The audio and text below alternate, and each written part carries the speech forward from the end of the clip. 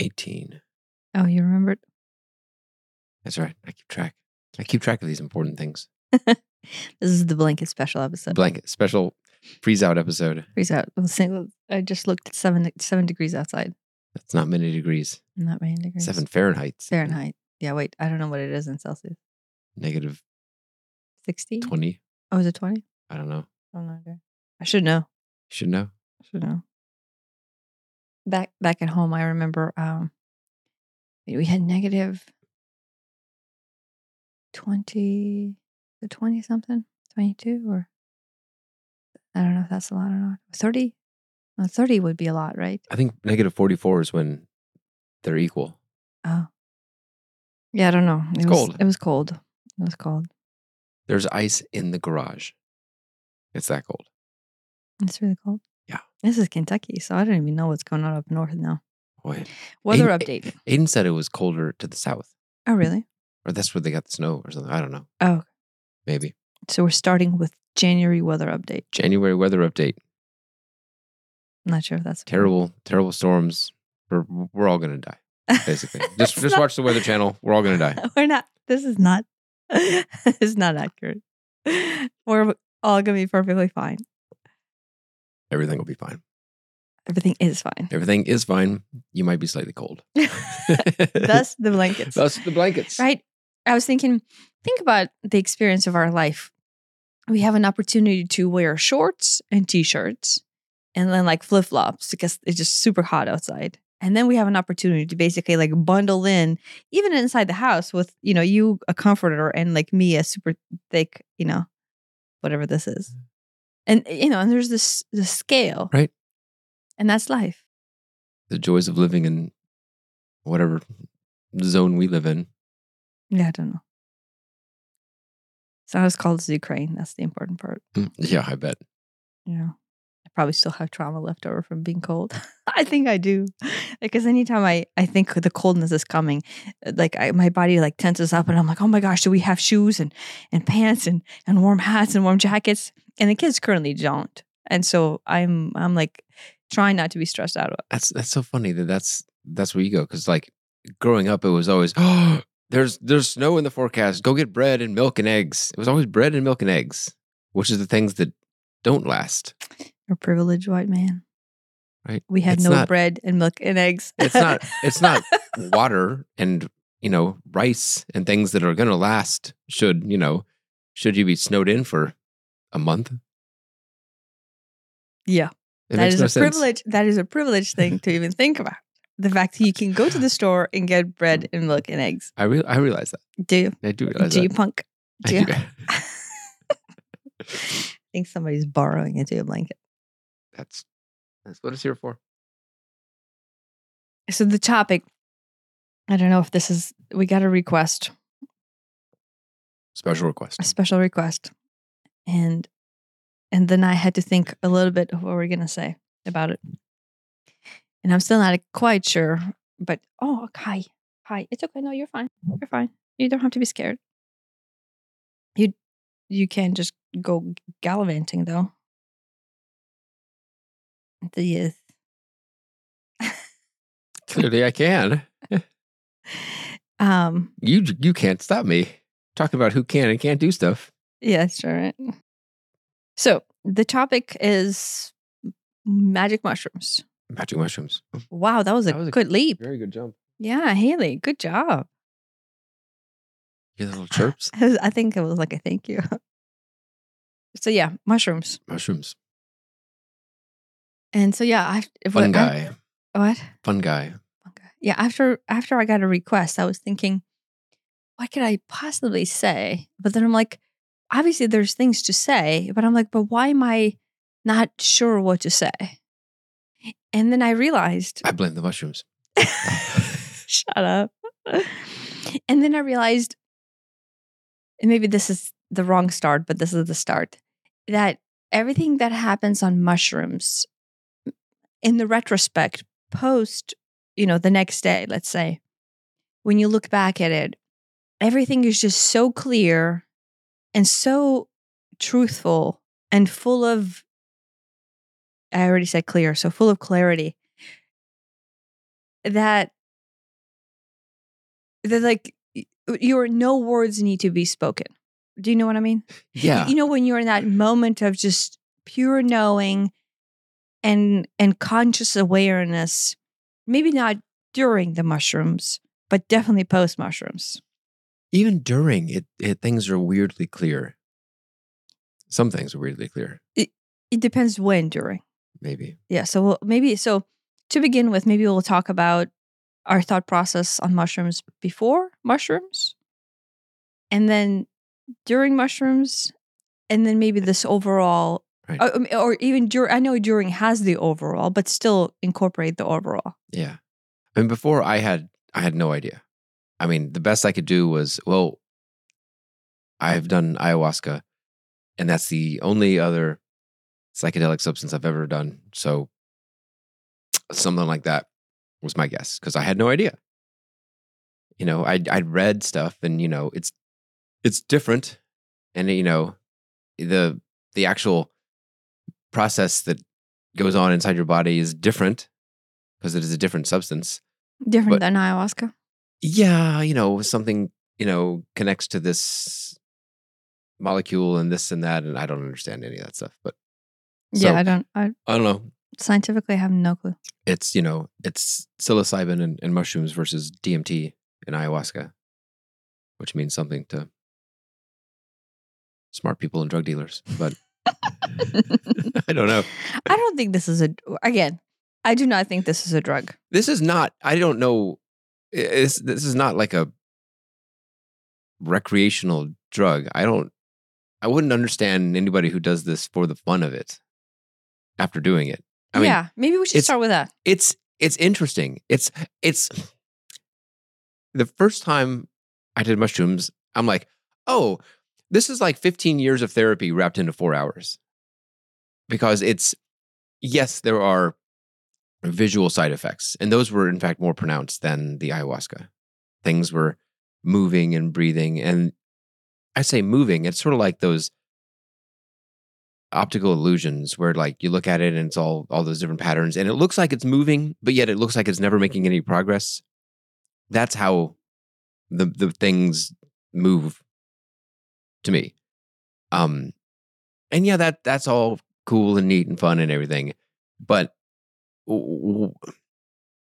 what struck me was how introspective I got. You know, just with my eyes closed, I could, it sounds bizarre, I could like see my thoughts. I could just see my thoughts. And I'm like, oh, I could trace down all the things I could feel. I'm like, oh, I'm feeling this. Why am I feeling that? I'm feeling this because of this, because of this, because of this. And we've talked about before, you know, get down to the why, dot, because you're dying alone. And that path was just so clear for everything I was thinking and feeling about where this is coming from. What's the pain body? It was so clear. And that's hard for me sometimes in my high functioning state. But I can't not do it when I'm on mushrooms. Yeah. Yeah.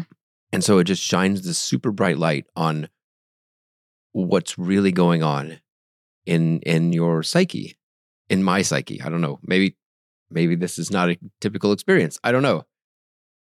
But it is not something that I would go, hey, let's go to the, you know, Disney World on mushroom. That sounds awful.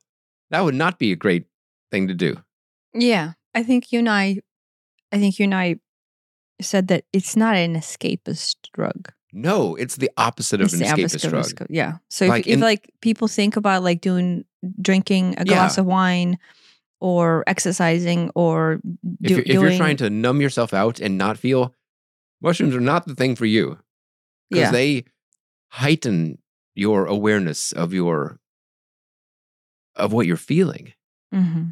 I would feel like, one point I got all this anxiety, and I'm like, what's going on? And I'm like, this isn't my anxiety. This is somebody else's anxiety that I'm.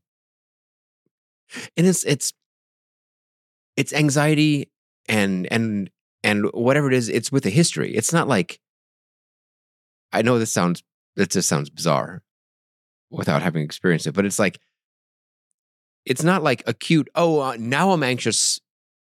Even now I'm anxious and I don't know why. It isn't that. It's, I have this, it feels like years of anxiety. It feels like there's anxiety and it's, or fear or whatever, and it's got this history to it that isn't mine. It isn't mine. It was weird. It was like I picked up, maybe it's a past life, maybe it's somebody else's, I don't know. But I picked up or tuned into that. And it's like, this is here. The medicine has given me this opportunity to feel this. It's not mine, but I get to feel it. Okay. And once I realize this isn't mine, it's like, there's no reason to hold on to it, because otherwise it just sort of sits there, like intensifying. It sort of builds up until I'm like, wait, I'm super anxious. Why? Yeah. Do you think, in the long run, can you look at anything as yours? Right. So yeah, you're not interpreting a mind. That's almost philosophical. Yeah, that's what I mean. Right. So when you're interpreting something as not yours, then from the standpoint of allowing it to be released and let go, then you go, what is right? At the essence of your core, you are, you can feel the essence of your core.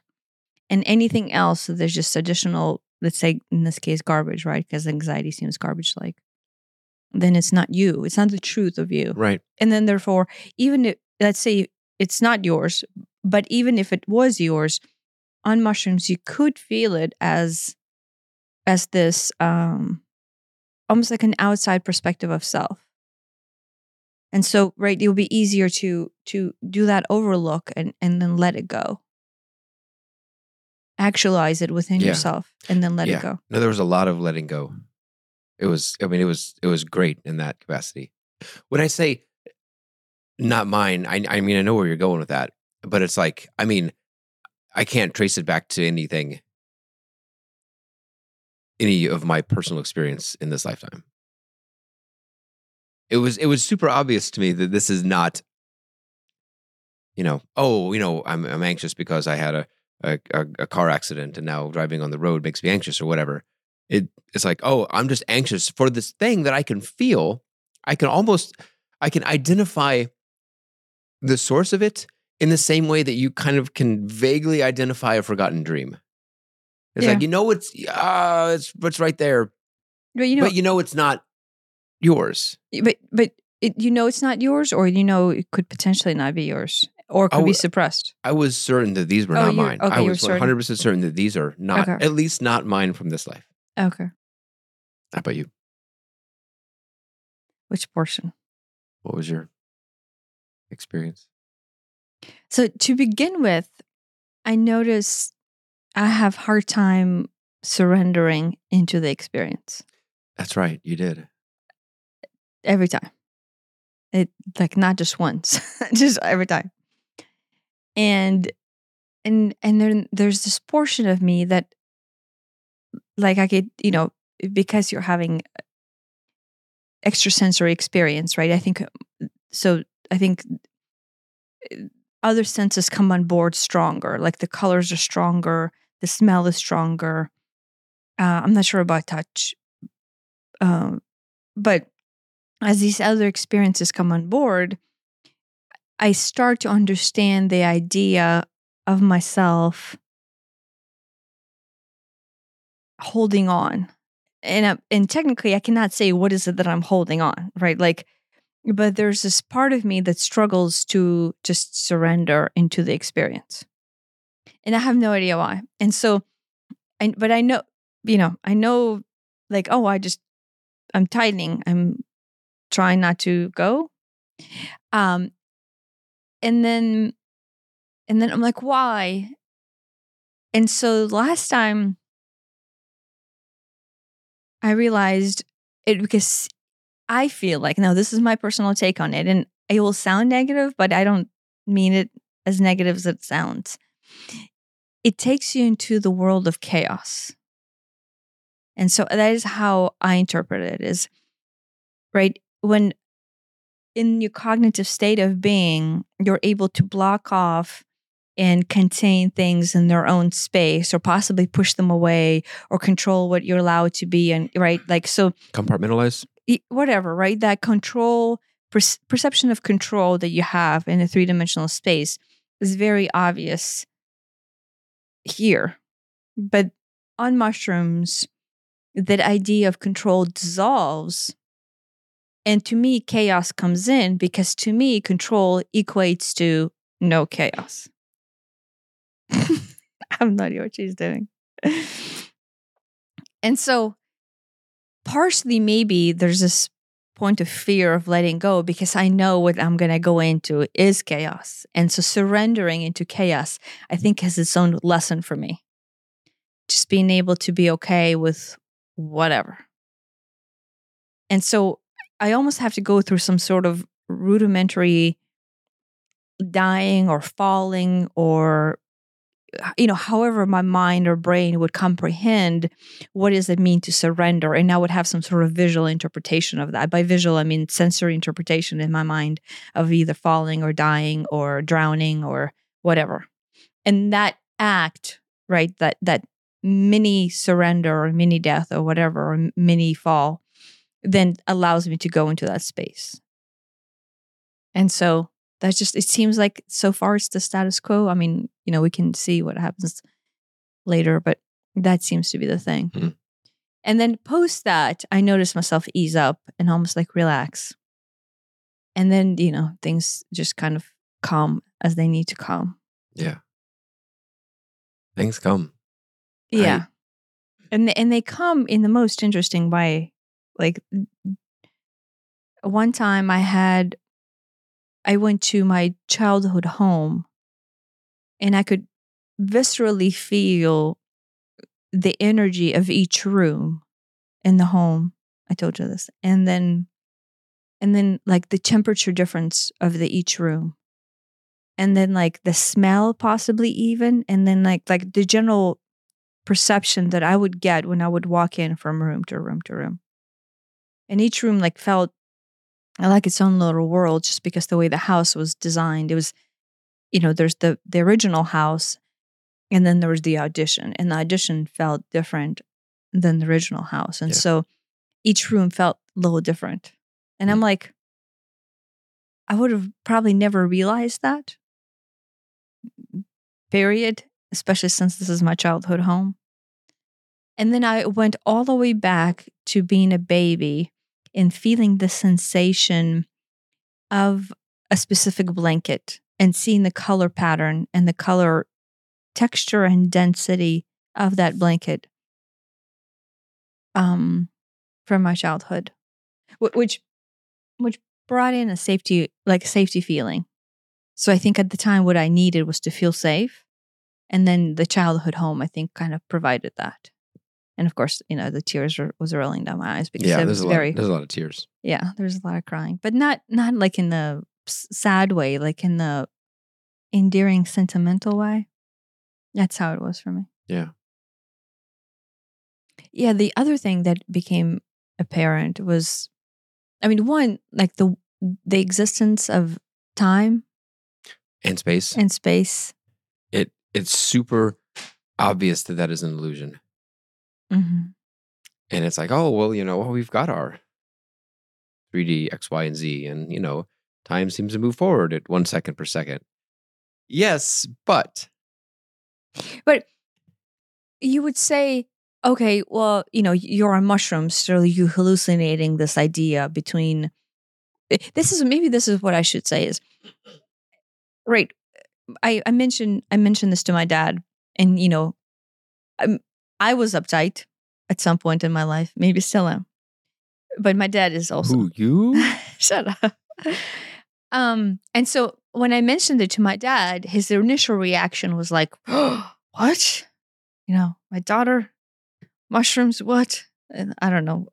But right, I'm like, okay, but I can see his reaction to where if 5 years ago or 10 years ago, somebody said they were on mushrooms, I would have thought that they were hippie, I guess, as a derogatory term that I told you not to use against me now. and then possibly drug related. I did not understand what the difference is between the mushrooms and Right. like an escapist drug. May as well be heroin or something. Yeah, I did not honestly. I don't have any experience with actually any drugs.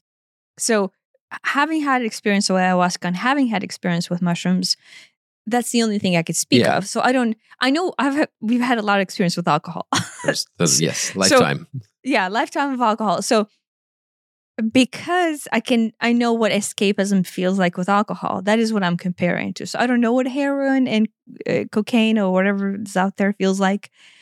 I would assume I would bunch them into the alcohol category, but I don't know. Yeah. But mushrooms is not that, and ayahuasca is not that. Right. And then so there's this.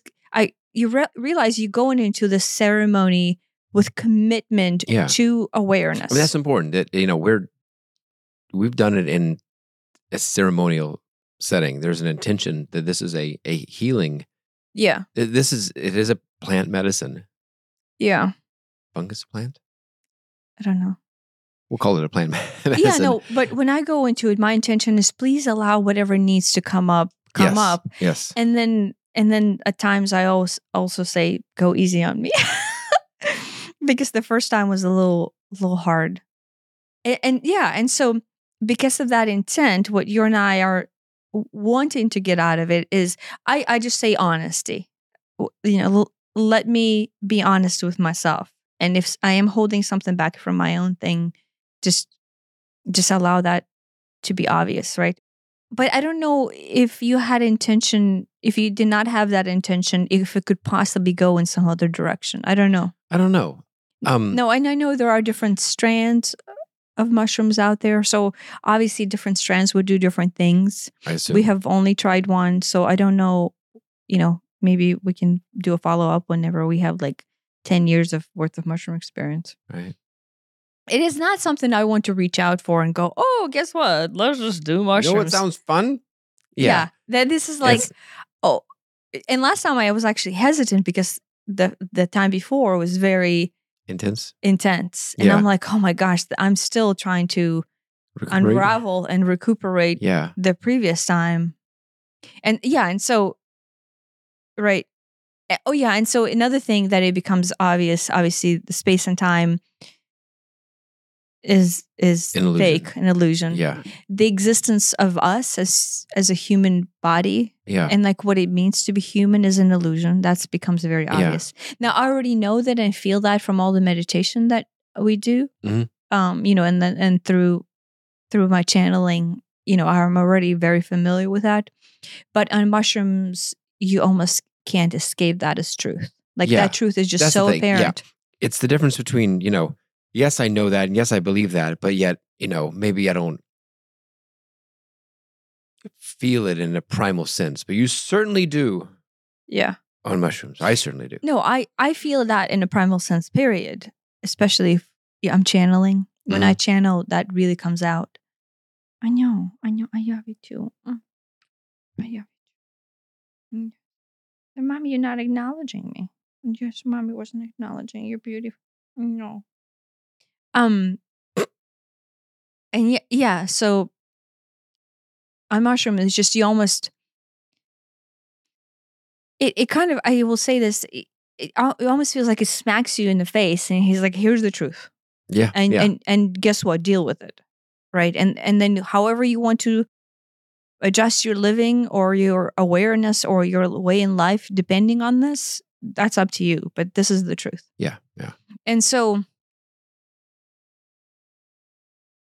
yeah, maybe because to me and to us, we already knew what the truth was, prior to mushrooms, that it wasn't a shock, but maybe it would be a shock to some people to experience that like net difference between time, like believing that you are this body. Yeah, there is a big disillusion of the ego self on it, where it's like, oh, there is a very obviousness to the unity of not just every person, but everything. Mm-hmm. And not everything. just living, quote, living things, but yes, I am the same as you. Or maybe like a different facet or a different like ray of light out of the one source. I'm one and you're one, but we're all connected to that one source. But so is the cat, and so is the blanket, and so is the rock.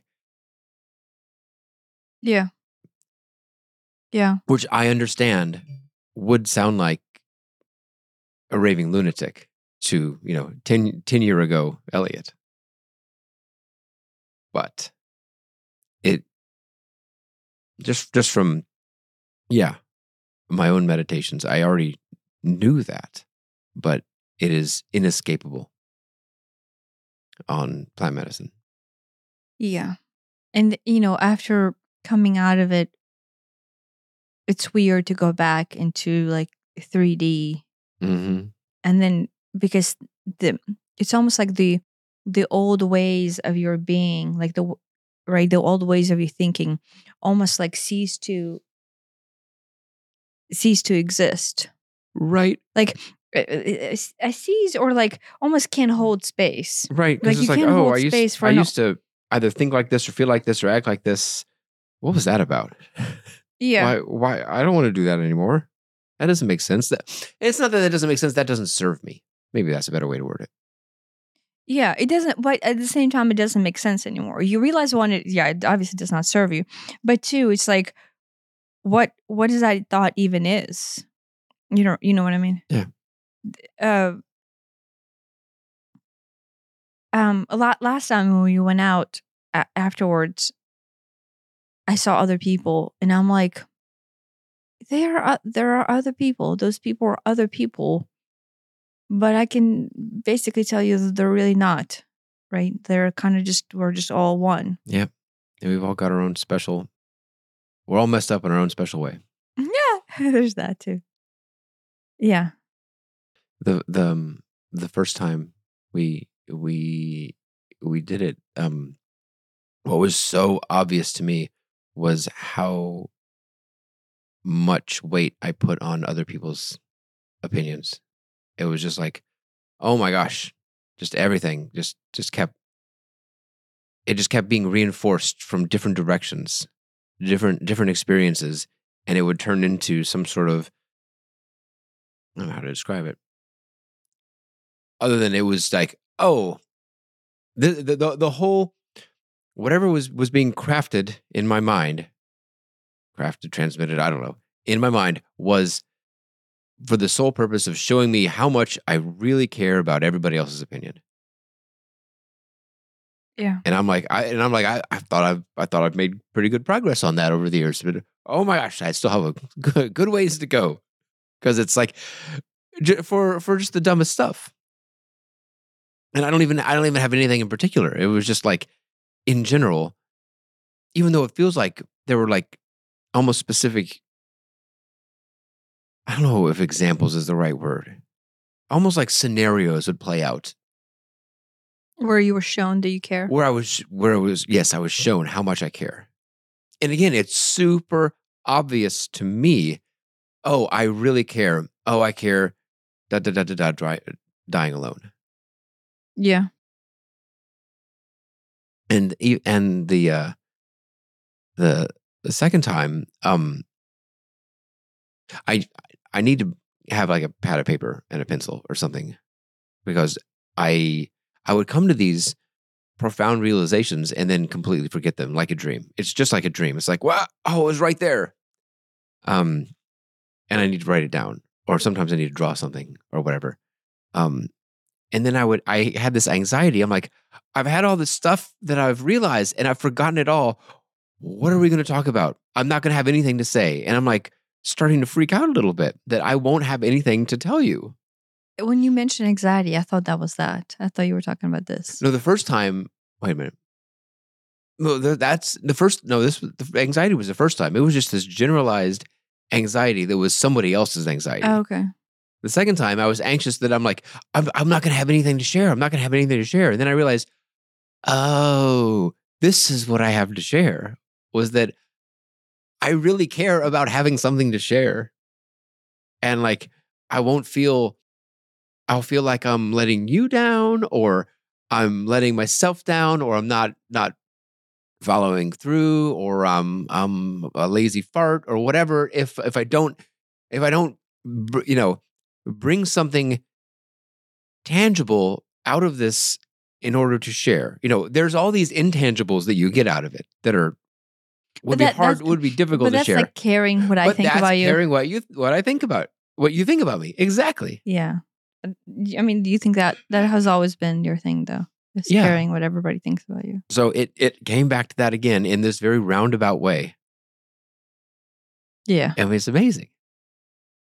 Yeah. And my first one pushed me into complete space of unsafety. Like I was taken back to when I was a child and like all this points of self that I didn't feel safe. And it was just completely overwhelming. Overwhelming. At the same time, you question what's truth, what's not, depending on what's coming up. Like, is this truly my suppressed memories? Is this memory of past life? Or just a generalized feeling that I need to process? And then the second one took me into that same home, but with the opposite, which was feeling of safety. Right. And I was thinking, or here, it's showing me the duality of both. That I both felt unsafe at some point, and then safe at some point, right? Yeah. And so the experience included both of those, both of those opposites. The interesting part that I am still not sure, and I think is, I'm going to have to unravel. I'm being guided to make a drawing of it, but there was this. Very specific fractal image that I'm being shown in the first one and the second one. And in the second one, I remember it as a pattern that we had on the crystal bowls that we had. Like in Ukraine, that's a big thing, is collecting expensive crystalware. I think it's like a sign of plenty.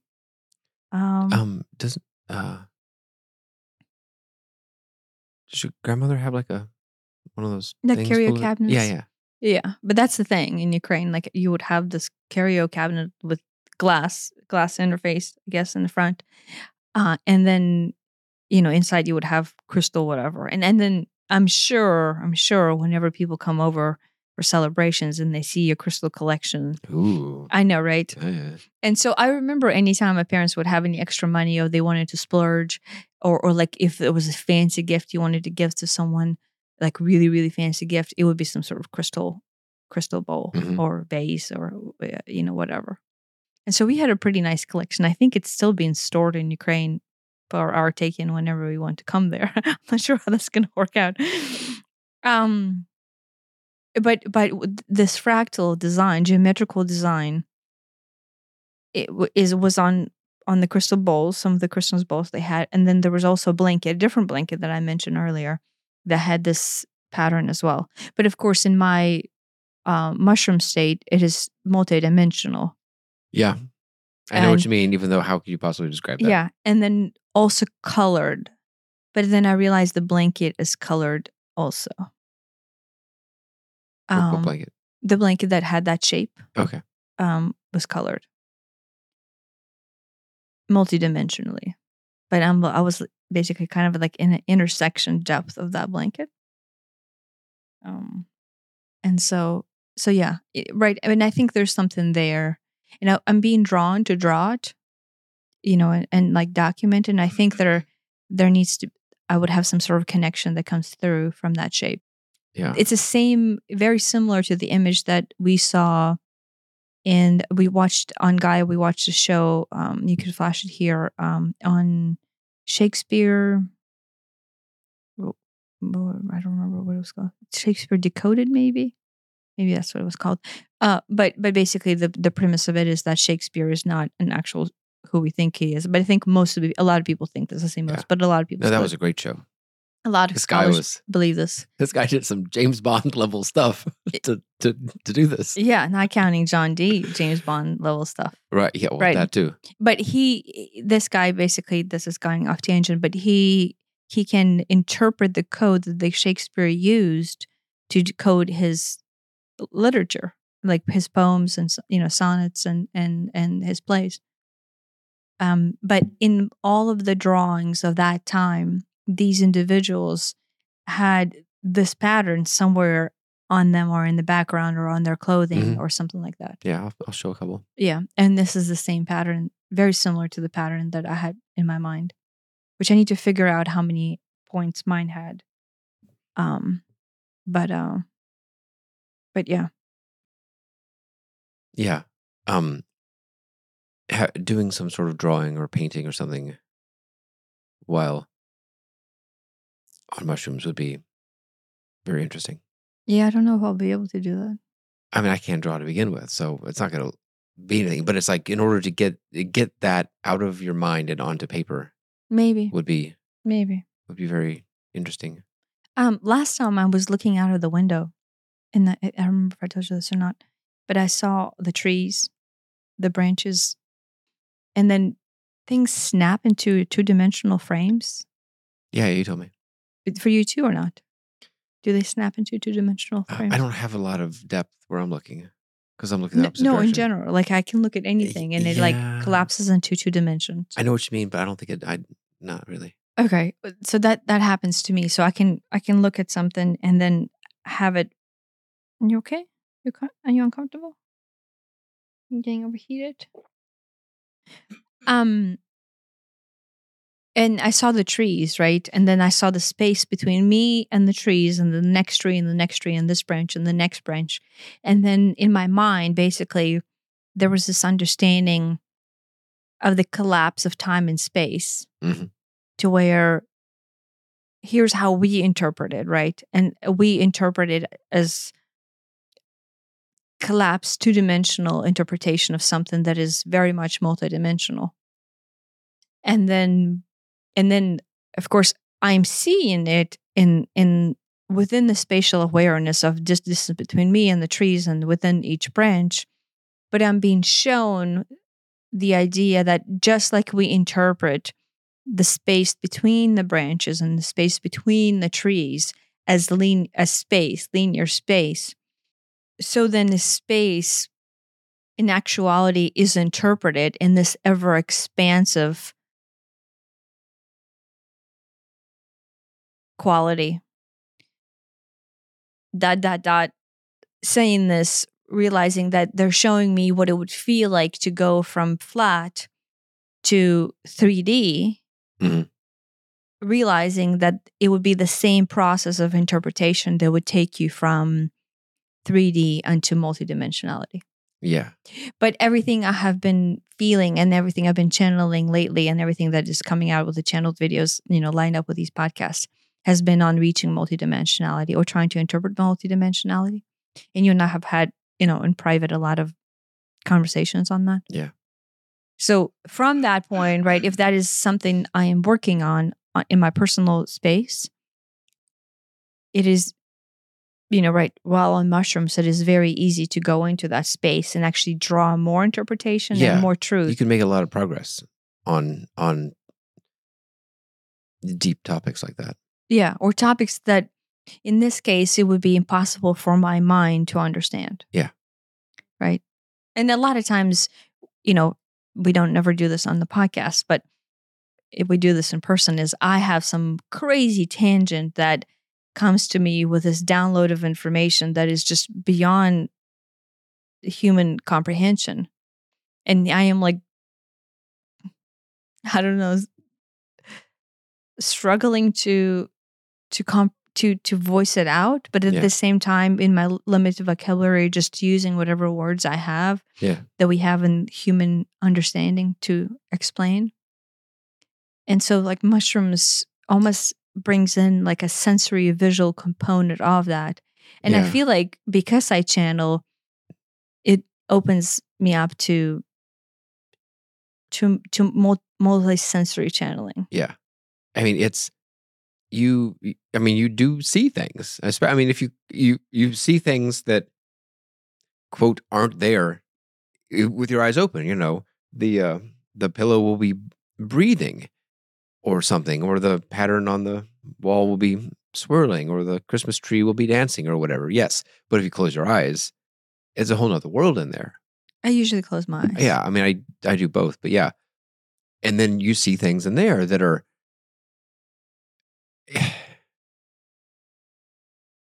I mean, in a sense, indescribable. It's like,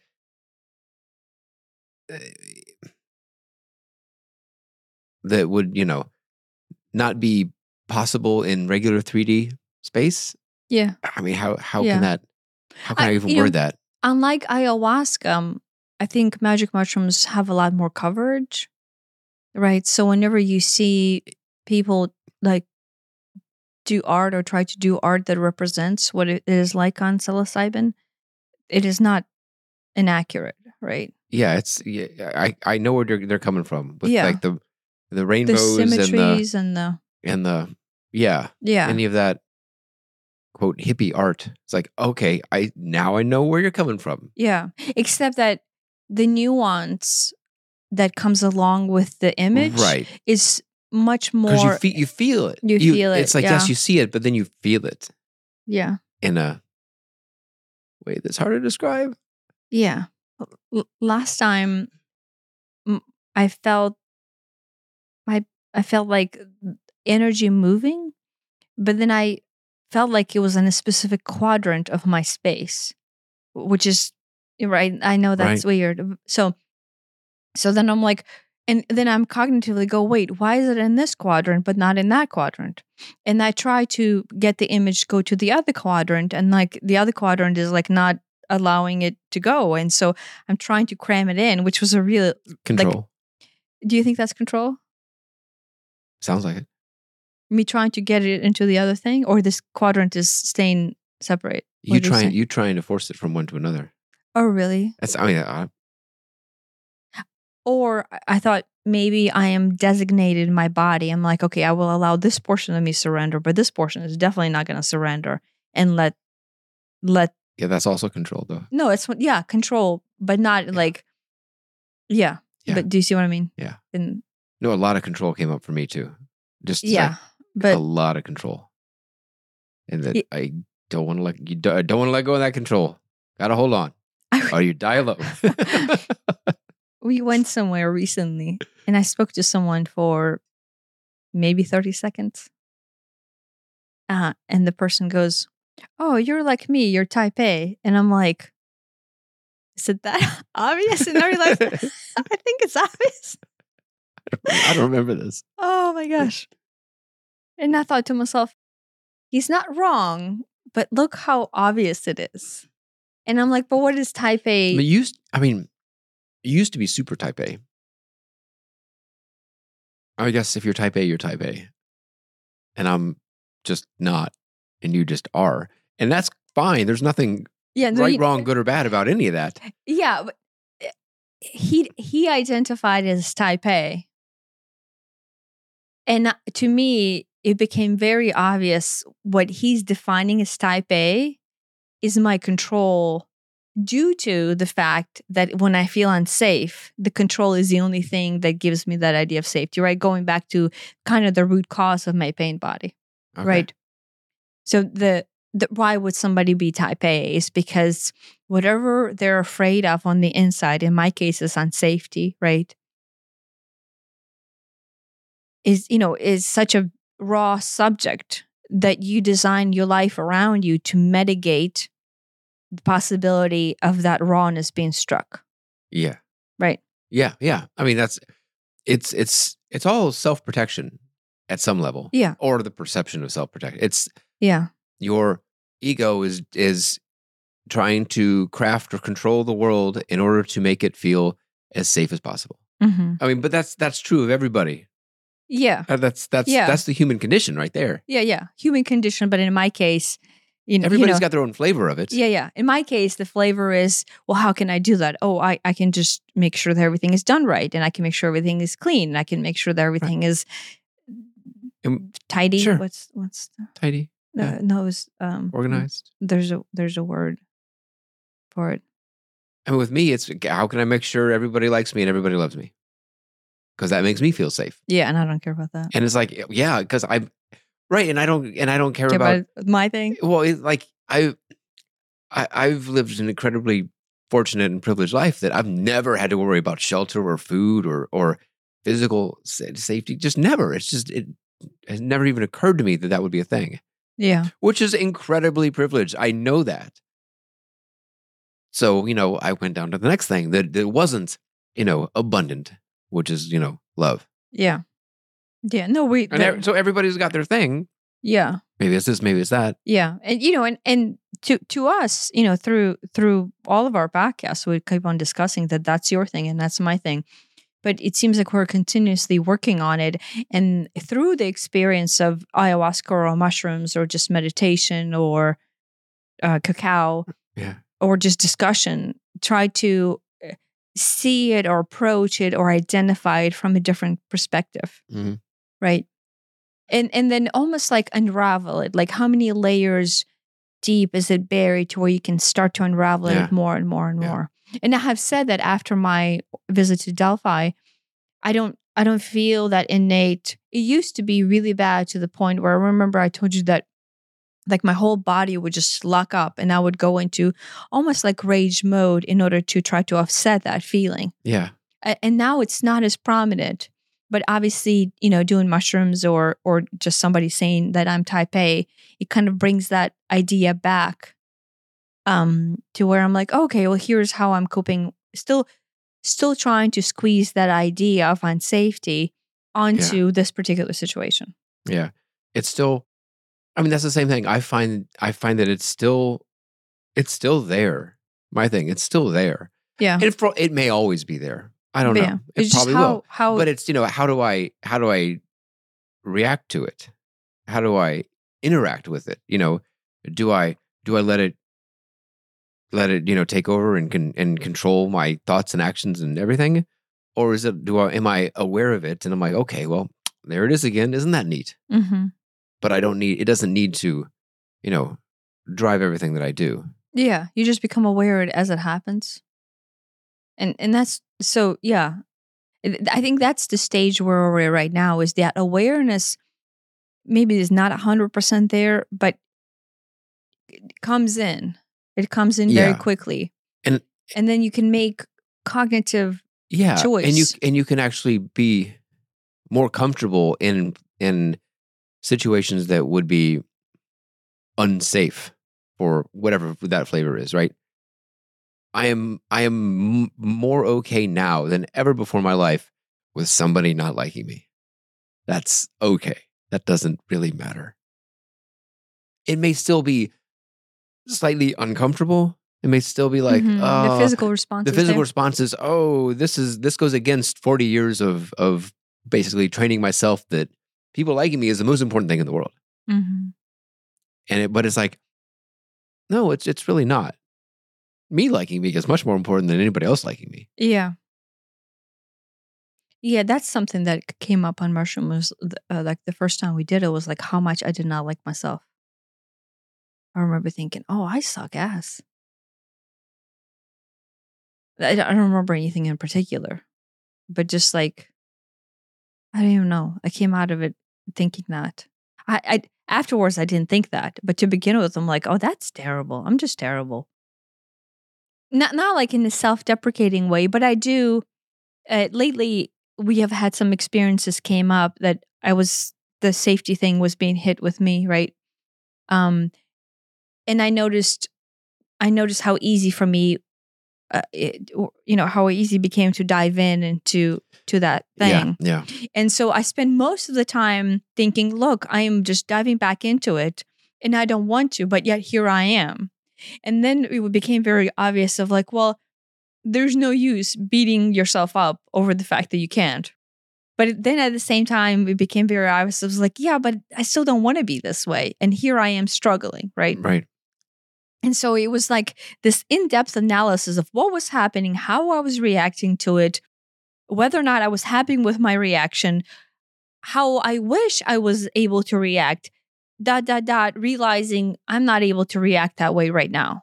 Right. There's this balance between accepting yourself for who you are and how you are and everything as perfect.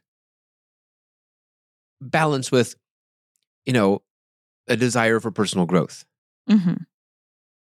And it's like, they sound like they're at odds, And maybe in a sense they are, but at the same time, there's a way that both can coexist.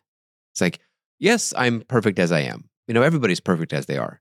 At the same time, I would maybe like to lose a couple pounds. I would maybe like to learn another language. I would maybe like to, not feel this way in these surgeries, whatever it is. I would like to stop drinking, whatever. It can be both. Which kind of is a paradox. But at the same time, I think we need more paradoxes in our life. I think these paradoxes of I am okay and I am perfect. I want to be more like this or less like that is a beautiful paradox that kind of summarizes the human condition. Yeah.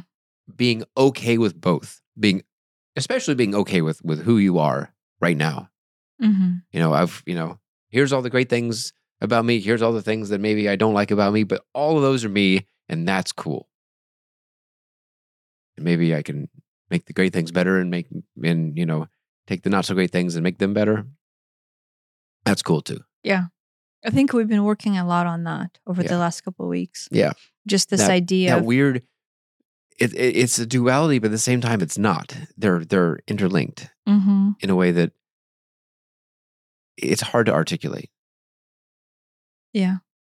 But I think there's really something there. Yeah. You were talking about what you were seeing out the window. From where I sit, there's these what are those rails called? Banisters on the staircase. And so there's some on the close side and there's some on the far side. And then there's the door that has like a little grid thing on it. What are those called? The French door? Or? Yeah, I don't know what those things are called. And then outside of there's trees. And so I guess in as much as you have those different layers, I have, first row of banisters, second row of banisters, third row of the grid in the door, in the windows, and then trees. And the way that they line up, like it will block out, one eye or the other eye. And so I will see the trees outside through only one eye or only the other eye. Some trees, right? And just normally it doesn't look weird. We're used to that. We compensate for that. Just our minds compensate for that. On mushrooms, it looks a little weird. And it's like it became really obvious to me that this was like this metaphor of everybody does. There's more than one way to see things. Everybody doesn't see things the same way.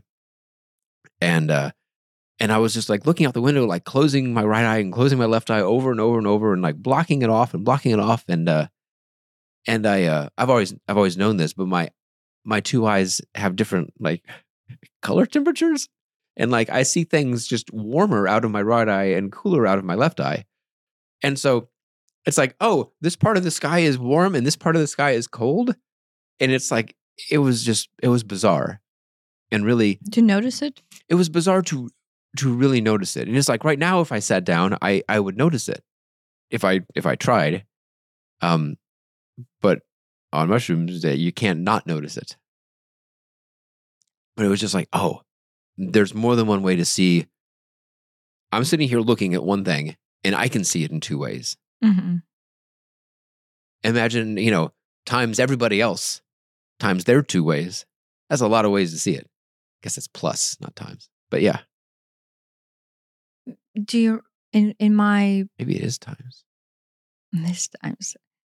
Do you remember in my channeled video, I attempted to have that discussion with you afterwards, and I know you roll your eyes at me internally whenever you try to listen. Whenever I exit a channeling space, just because I have so much going on and it's so overwhelming. But there's like this, an hour worth of like information and clarity that comes in, and I just want to, I guess, share it. But it's like it gets dense. It gets it gets philosophical. I don't think I roll my eyes. I'm very interested in it. It's like your own little mushroom experience in a way. Yeah, but right, anyway, so whether or not you roll your eyes or not, I feel like you do, just because I realize that the scope of this I don't is so much. I don't always follow it. Yeah, It doesn't always make sense. The scope of what comes into my being and the knowledge that comes in is so vast, but yet I'm getting in these little tidbits of information, and then like to me, it's the most revolutionary thing ever. So I obviously want to share it with you. But then I realized, okay, well, conversation can't really go anywhere because here I am ranting like a lunatic. This has nothing to do with mushroom. This is just like me channeling for 2 hours. This is just a Tuesday. Shut up. No, but whenever I channel, my goal with each segment is to take on a tidbit of information. This is the way I see it. And then basically that tidbit will come into my being, and then they will extrapolate on it in a very unique way. In fact, very specifically designed way, right? So it's like imagine a point coming in, and then there's this immersion right into that quadrant of space, right? Yeah, I mean when you channel, you'll end up doing like 3, 4, 5 in a row, but they're all related to the same theme or topic. Yeah. But right, like which I only within the last 6 months or so, or maybe a year, I realized, I would sit down, and when I do a channeling session, everything comes in within this topic, and everything will be related to this idea, right? She said, well, she's looking a little cranky. Right, but I would give him the most amazing amount of credit, because for me to take an idea and then be able to see it and feel it and then dissect it, I just don't have the mental capacity for that at all. But then too, the breadth of knowledge that comes in that is behind the channeled information, right? Is just so impressive that, yeah. To me, like, I don't think I would be able to be where I am right now in my life if I didn't have the channeling feed come through and then offer me perspective on something. Yeah, I know what you mean. I mean, both from your own video when I was talking about it, and then my own experience with that. It is me discussing the channel stuff with you. Yeah, and then my own experience. I don't record any channel stuff, but I've gotten stuff that way before, and it is profound. Yeah, right. It is. My. Come on, not to attack, just to go CBCB. My mind would not be able to draw these type of perspectives, right, in nuances, connections, or even like interpretations of things, right? But in the last session, or the last four videos, which I think one of them already published, but then 3 more coming out on Saturdays, I link in the show notes. They started talking about integration of multidimensional perception into our current state of dimensionality, right? So I will not call out numbers. I think it would be wrong to go, oh, this is a 3-dimensional space, and then there's a 4 and a 5 and a 6. Like, I think that would do disservice if I start quantifying them right now, because current set of definitions in the scientific community or in the metaphysical scientific community are wrong, or maybe convoluted. But what they started talking about was one of the videos was multidimensionality in one aspects comes in the idea of perception, which I say this, so let me know if like you will lose me, but that is what you're talking about, that we don't understand that multidimensionality ... equates to perception. Like we are, I don't know, maybe some people do, but that is not something that most people talk about or tie in together, right? But that idea that one concept, right, can have multitude of perspectives within it. That one ray, right, can be interpreted, which is the words that they used, is that one ray of information, of one ray of experience can be interpreted by you through this angle, and then somebody else through a different angle, somebody else through a different angle. So your experience with mushrooms on the banisters, and then the glass, and then the outside, was basically the picture of that. Yeah. I mean, and I haven't thought about it before, but it's like, in a sense, it's very similar to yours, but yet custom to me. You had different, things that are different distances from you collapse. Mm-hmm. And I had things that are different distances from me, block one eye or the other. And so you saw things in two different ways, and I saw things in two different ways, but they were two different ways. Yes. And yours is the one that you needed, and mine was the one that I needed. Yeah. That is what it took for you to interpret that data. Yeah. Do you remember when I was attempting to discuss the dimensionality from size of perspective of how dimensionality grows and multidimensionality is interpreted, of like, if you imagine one person drawing one experience in one way, but then at the same time, you have a cognitive ability to interpret that same experience yourself from a different angle. Right. That is what's coming on board. Yeah. And so my experience on mushrooms last time, this is post I channeled this set of 4, was basically trying to relate that to me, of how multidimensionality is interpreted. And then in another video, they talked about actual perception of space and time. And then you and I have been attempting to discuss this. I need to set this down. How space and time is folded within itself. Right? Like you remember we talked about that there's this in somewhere in NASA or whatever, scientific space research said that the space is being created. Yeah.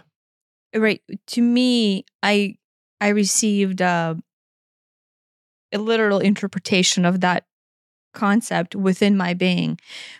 I felt of how it would be to create space. She's in here. She's probably just trying to keep it in. How it would be to feel like what it is like to create space. And it is not what I thought. Like, right, when you and I had a discussion of what it would be like for, like, you and I had this discussion that there's a theory that space is created, birth within space. I mean, that's very accepted, that when they say that the universe is expanding, they don't just mean that things are getting further apart. They mean that literal new space is being injected in there. Yeah. And it's not much. It's, I don't know, like a couple 1,000 kilometers per, light year or whatever. It's not like a lot, but it's like, that's really messed up, right? Why is it messed up? I mean, it's like, because it's like, I can't even wrap my head around that. I can wrap my head around, okay, my fingers are moving apart, right? But like, A, they're moving apart, but B, an extra centimeter has been inserted into that. Yeah. But it's not dimensional perception. Right. I'm just saying that is something that is difficult for a human mind to understand. In the same way that like quantum physics doesn't make sense, because that's not how we experience the world. We have, this is hard and this is soft and this, exists and whatever. And like at the quantum physics level, it's like, where's the electron? It's kind of everywhere, but it's more likely over here than over there. But it's kind of everywhere. And then only when you really try to look at it does it collapse. And it's definitely here. Mm-hmm. But it's like, yeah, that's not how we experience this world, which is neither micro nor macro. We experience it in a very Personalized. personalized, specific way. But we all experience it vaguely the same in that, this cup is definitely here. It's not like 20% here and 20% there. No, it's definitely here. That is our visceral experience. But down at the subatomic particle level, things are kind of everywhere. Yeah.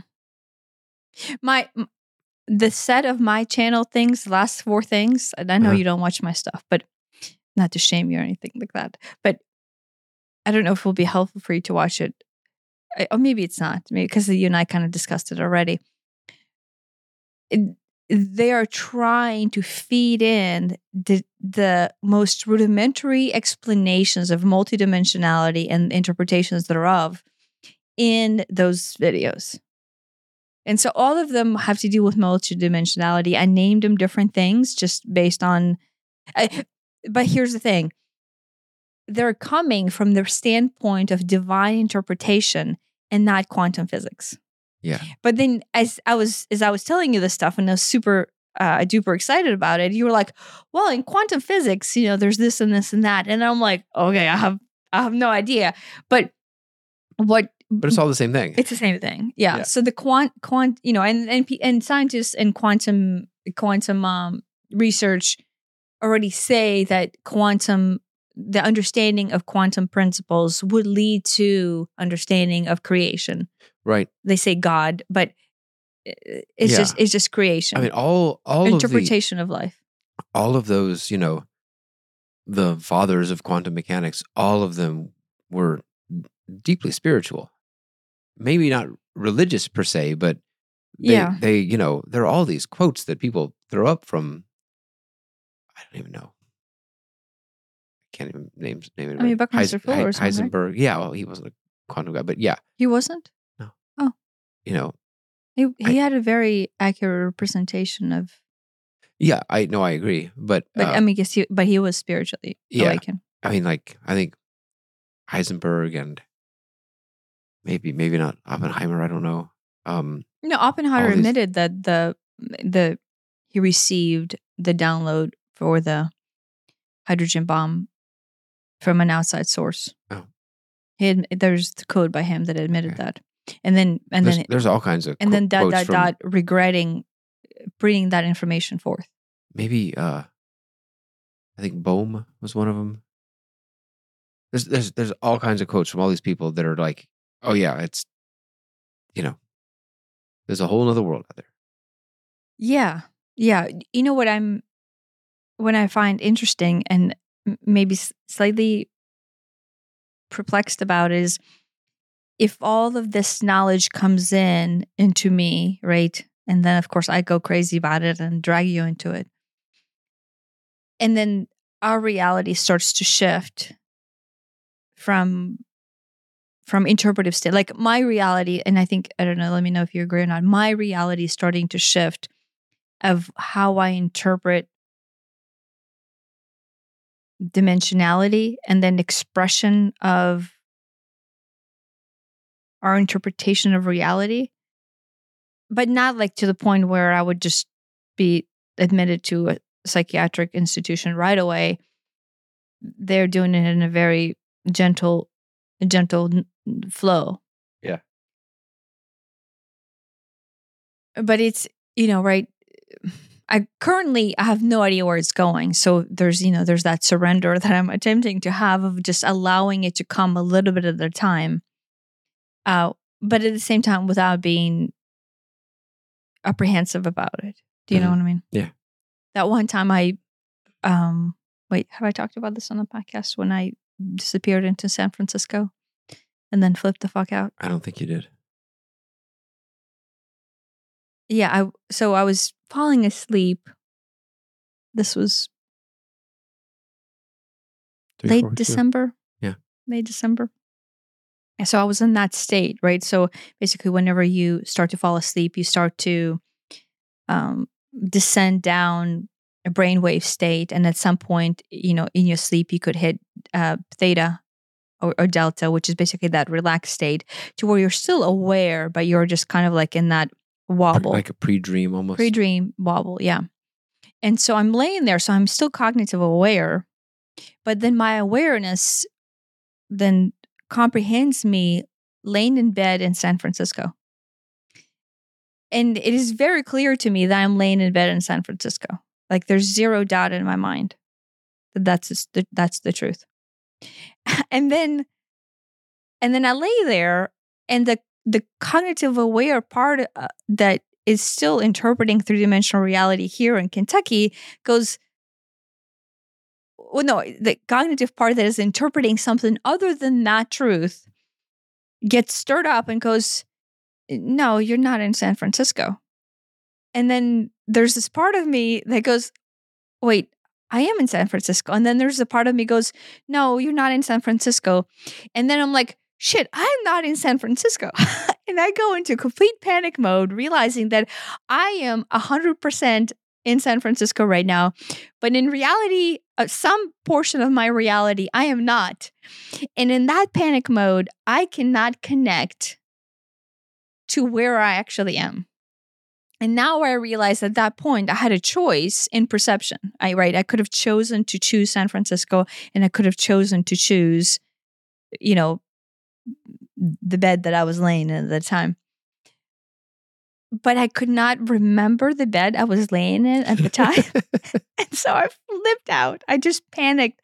And I went into this crazy scrambling mode of like, oh my gosh, please take me back to the bed that I'm actually in.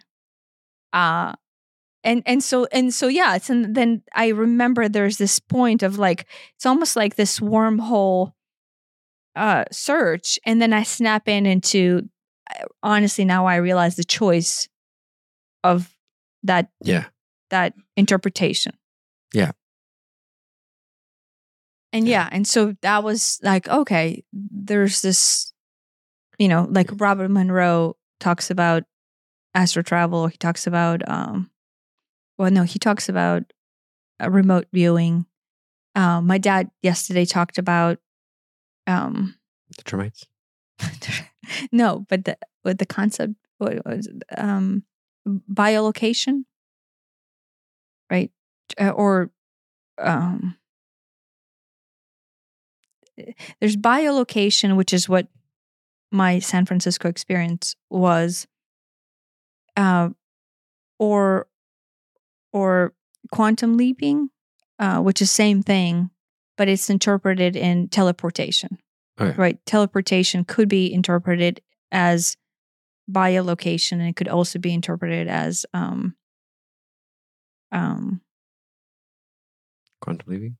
Quantum leaping or remote viewing. But then the extent in which you want to interpret yourself into that space will then depend on your ability to electromagnetically carry the wave into space, or just carry the consciousness into space. Right? All of those are the same things, and then they're just the variances thereof. Have I lost you on that already? Maybe a little bit. Okay, well, I'll drop that subject. So anyway, and then you and I talked today about forgetting to walk. Yeah. Well, I mean, there's something about sleep which makes us, at least temporarily, upon waking, forget who we are, where we are, what we are. Our cat, Lyra, she'll wake up and just go, meow. And she'll be like, wait, okay, I'm a cat. Where am I? Yeah. And I'll do that too. There's a delay between a consciousness coming into this interpretation. Yeah. It is very much like your consciousness, your self is when you're asleep is somewhere else outside your body. Mm-hmm. And then when you wake up, it kind of snaps back in, but it's like a little jarred, and it's like, hang on, I'm not quite ready for 3D world again. Yeah. We know someone who experiences this, and then the medical community refers to it as sleep paralysis, right? Which is basically like you wake up and then your body's paralyzed, but then you're like You're fully conscious. somewhat conscious. Okay. You're somewhat conscious, but you're like not fully snapped in. But then your consciousness has not penetrated your body. I've had something similar where I've been awake-ish but unable to move, and it's pretty freaky. Yeah. Oh no. In this case, the individual I'm talking to, would have, I think, like at least 5 minutes of just that. But imagine the panic that you experience, right? Right. But what that is basically same thing that you and I experience, is that the choice of the consciousness vehicle that you're choosing to have has not caught up to the physicality of interpretation of that collapsed space, right? I guess with me, most of the time when it's happened to me is because like my arm is asleep and I am physically unable to move it because it's just so asleep. But then you interpret it as a foreign object. I interpreted it as I can't move my arm when it's really, even if I was fully awake, I couldn't move my arm because it's that asleep. It's really asleep, and I need to like grab it and move it like a mannequin. No, I mean, but I think we all experiences that delay in consciousness. But within that space, whoever's listening, that happens to people all the time. You can discount it as something. You can even go like, oh, I don't know. I'm not even talking about being on magic mushrooms. I'm not talking about ayahuasca or any other substances. It happens to cats. Yeah, it happens to me walking. When you forget to walk, that is what that is. I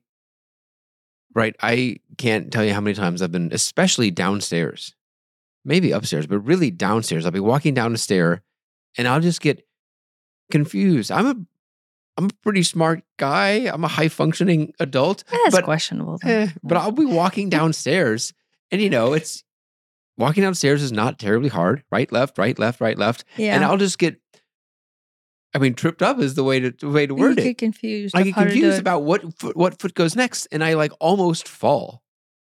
Yeah. Yeah. This morning, the reason we were talking about it is our daughter came downstairs, when she woke up for school, and she's like, twice last night, I forgot how to walk down the stairs. And I'm like, that's apparently just normal thing that happens to consciousness.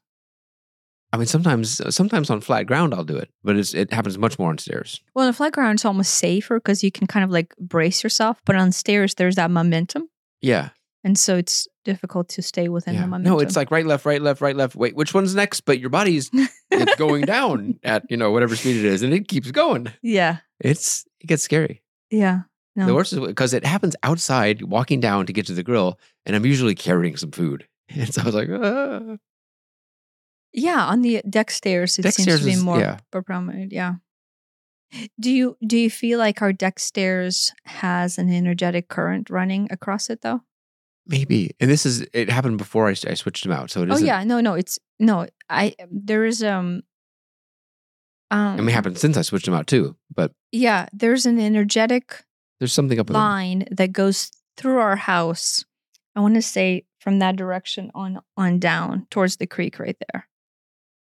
I don't know if you could feel this or not. I'm trying to figure out where this was like northwest to southeast. Can you see it or feel it? Yeah, I'm with you on that.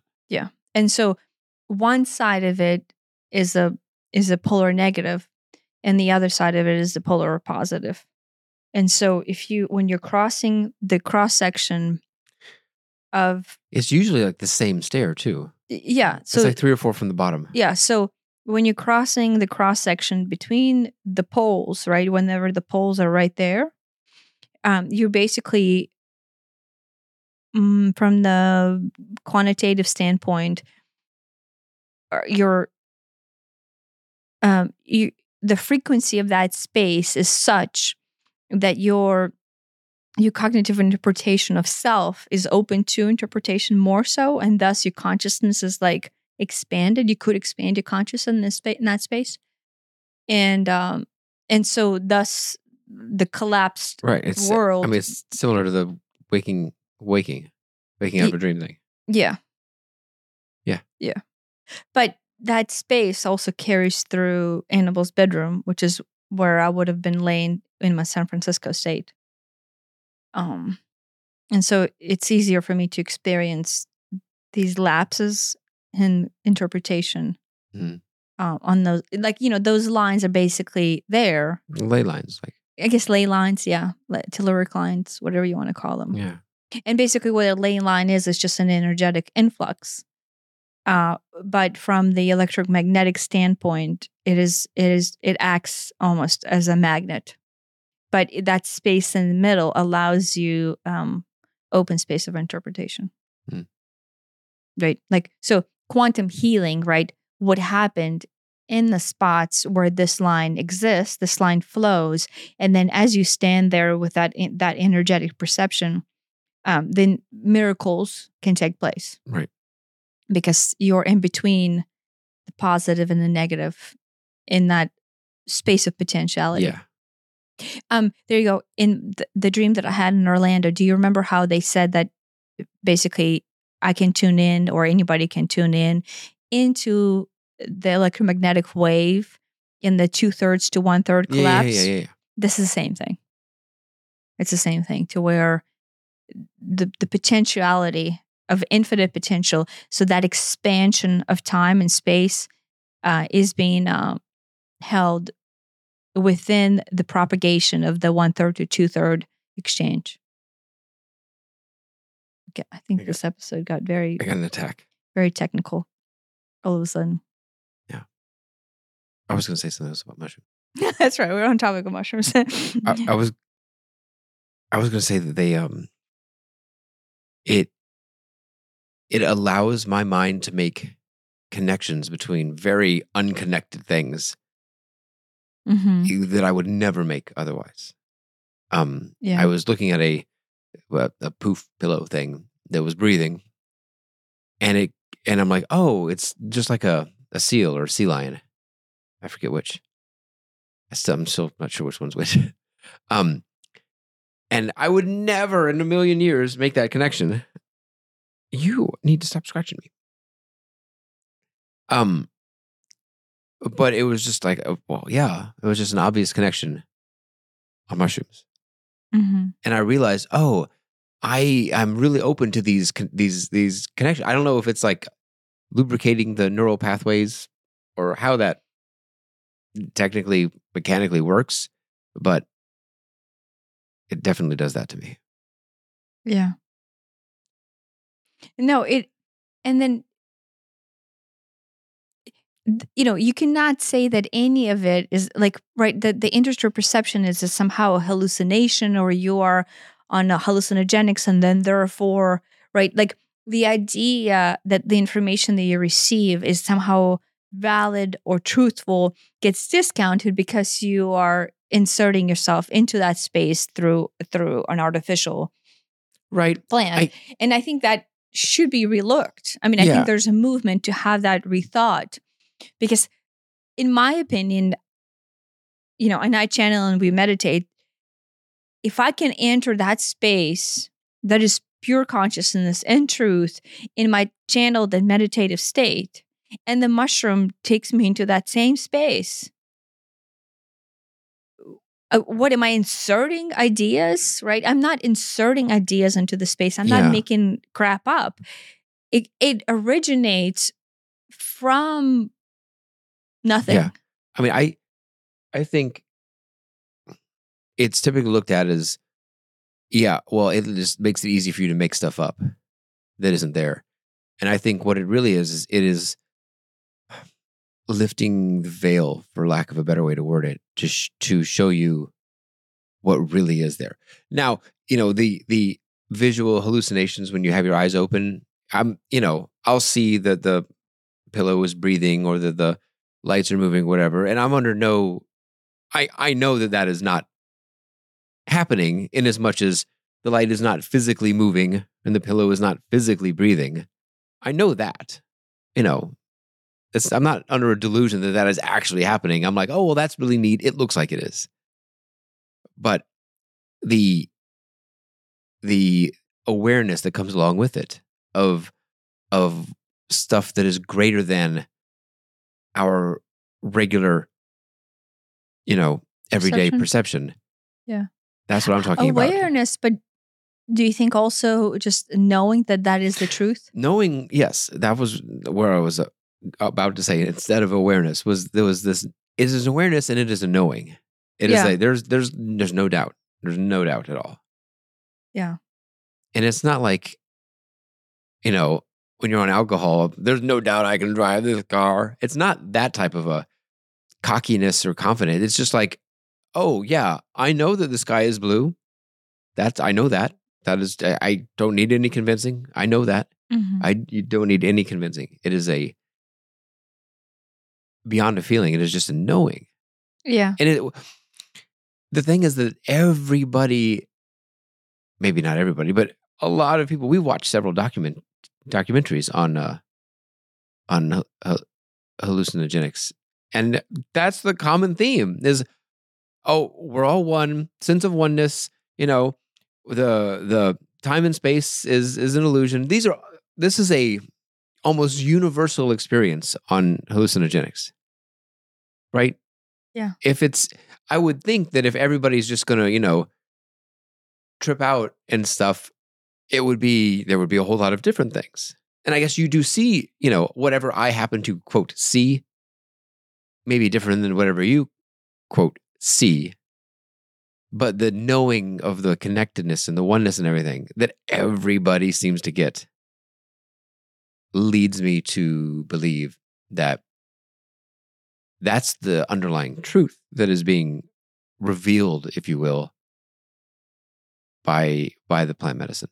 Yeah. It is pulling back the veil and it is showing you, oh, guess what's here underneath this, what you call base reality. Yeah. Yeah. Yeah. So, would recommend 5 stars. 5 stars to us or to mushrooms? To both. Would trip again? I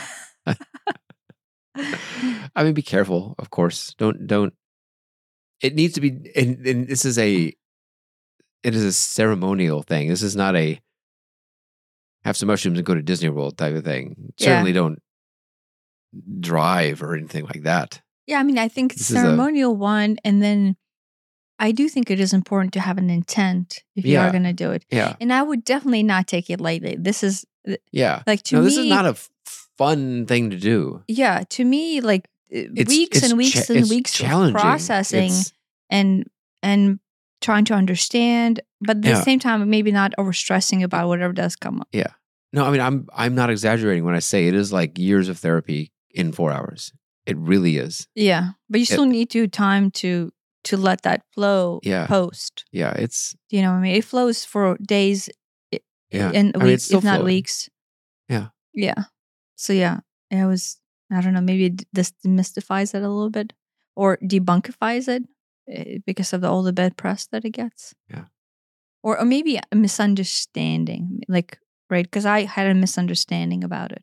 Yeah, I mean, I had always been curious. I mean, as far as drugs go, hallucinogenics was the thing I was curious about. Oh, really? Yeah.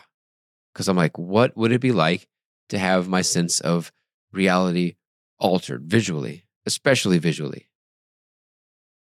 That sounds really cool. And now I'm like, okay, yeah, that is cool and all, but that's really not the point.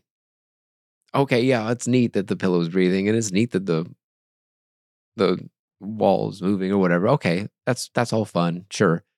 That's not the profound effect of it. Right.